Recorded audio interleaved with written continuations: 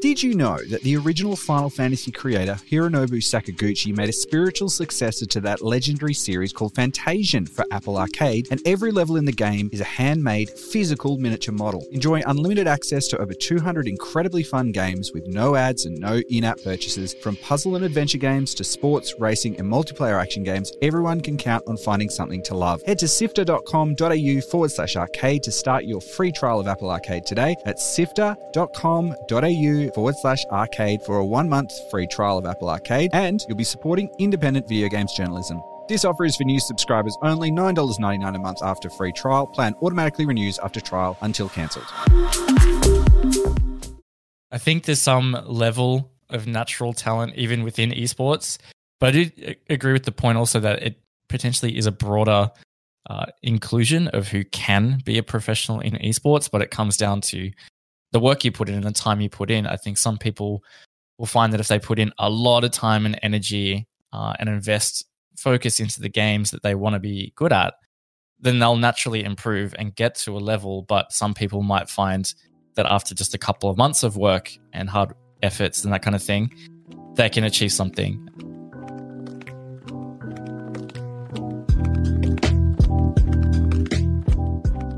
Hello, my name's Gianni, and I'm the executive producer of Pixel Sift.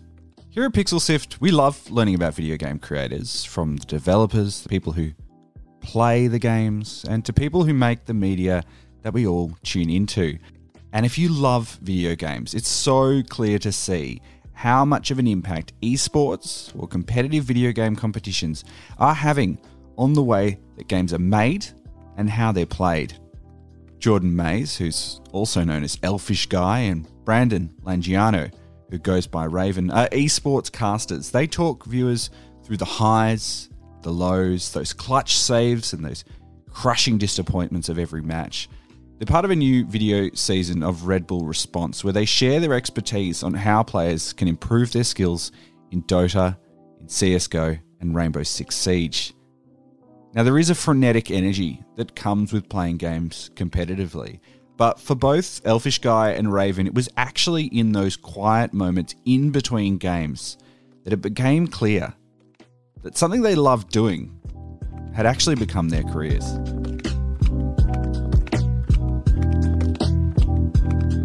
For me, I had been doing a lot of commentary work within Australia, sort of domestically, and flying around. I think my first gig was like in Adelaide that wasn't one that was in my bedroom. And then eventually that sort of got a little bit bigger and bigger and bigger until inevitably I got invited to an event in China. And then on the way back home, like when I was sitting in the plane thinking, you know, like, oh, maybe I could do this sort of as a career. Maybe I can make this a reality. And then come 2016 is when I was first employed by ESL as a full-timer. So it didn't take too long. It was maybe less than 6 months before I had a full-time job in esports after that point. For me, it really was, I guess it was also a moment of reminiscing in just a hotel room. But it was the first time that I was flown completely, like paid for by Ubisoft, publisher, for a party that they were hosting for a launch of a new season. I was just laying in the hotel room and it was kind of like, someone paid for me to be here. Like they want me here for this event. And to just think that like your opinion matters in an environment like that. And then to see the event and all the media involved and just how big it actually is, it was really surreal. And I still don't think that's really ever set in for me that this is something that I do and can continue to do as a job. Still more needed for Ustillo and Nifty now as Rox goes down and just one player left to find. Sticko, he'll drop. That's overtime. Renegades have done it and they still survive here on Inferno. Being smoked out of sight now. This is something that we didn't see happen before. Diesel will have to push deep. He is going along and getting this plant down, and the Pulse knows it now. The C4's coming out, but it's denied. Fantastic play from Wildcard. All of a sudden, it's on Susie. The plant is down. Post-plant situation, and Wildcard secure the overtime. We're starting to see a lot more of the language around traditional sports be applied to esports, and we actually see crossover directly with AFL, with soccer, with the supercars being a part of online competitive video games.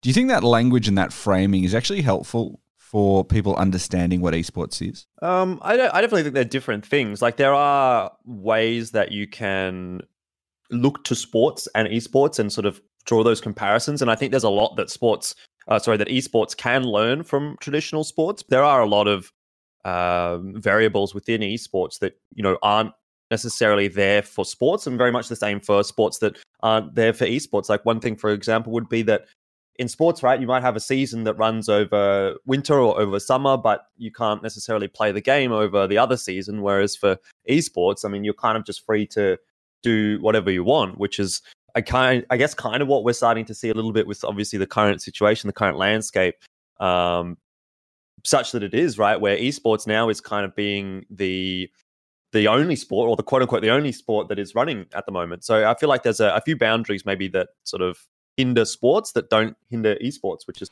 kind of funny to sort of talk about, because normally it's been the opposite. Can you expand on that a little bit? I mean, talk about what you thought had sort of hindered esports in the past.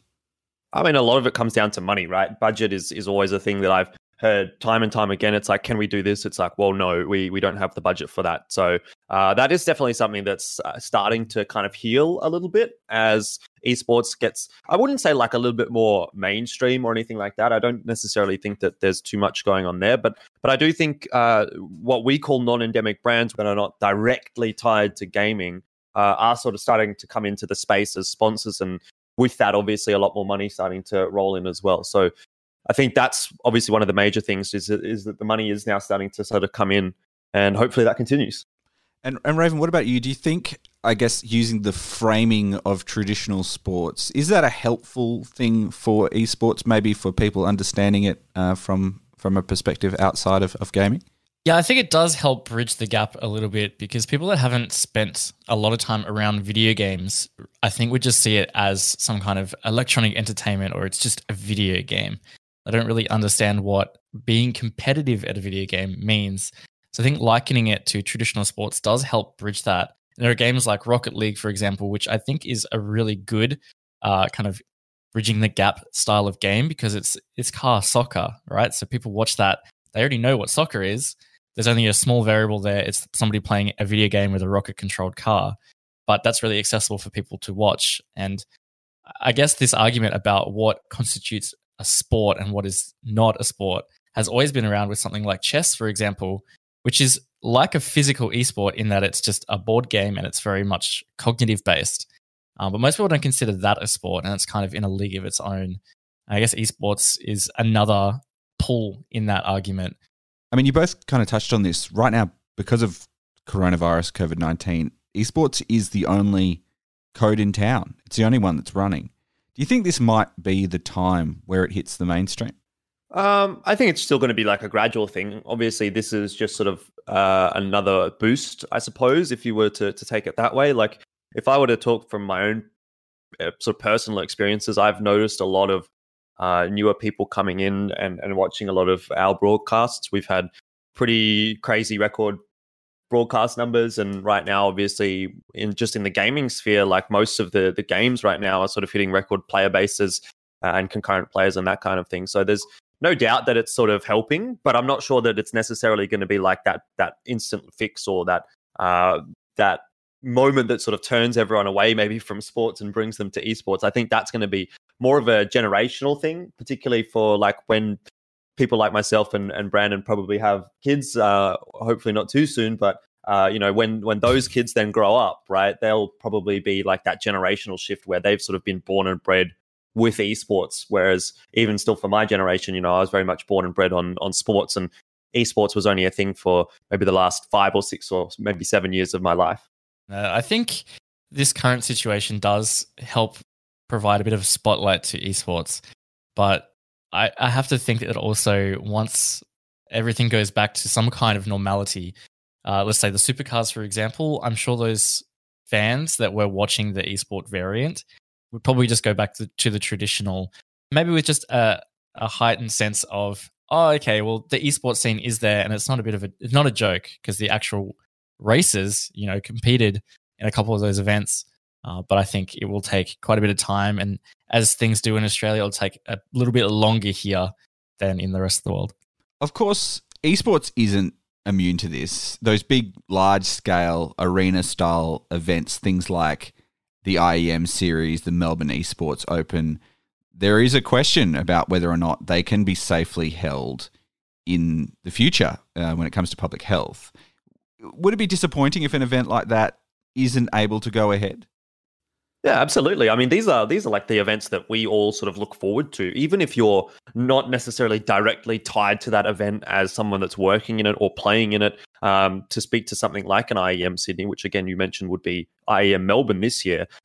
That's, I think, like the one event that every community gets behind for the entire year. Everyone wants to go to that. Like, that's the event of the year in Australia. And so if that were not to go ahead, that would obviously be very, very disappointing. So I think, yeah, like it's like the crown jewel essentially of Australian esports, and very much the same obviously for other events around the world. If these arena size events are not going ahead, then you definitely do lack something. You lack a little bit of that excitement and that hype that maybe esports has been able to capture in the last few years, because at the end of the day, those are the coolest events to work and to watch because of that audience interaction. So if you don't get them, yeah, that's definitely quite disappointing.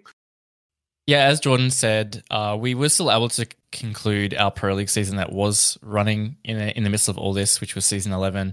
And we have 6 Masters starting up just next week.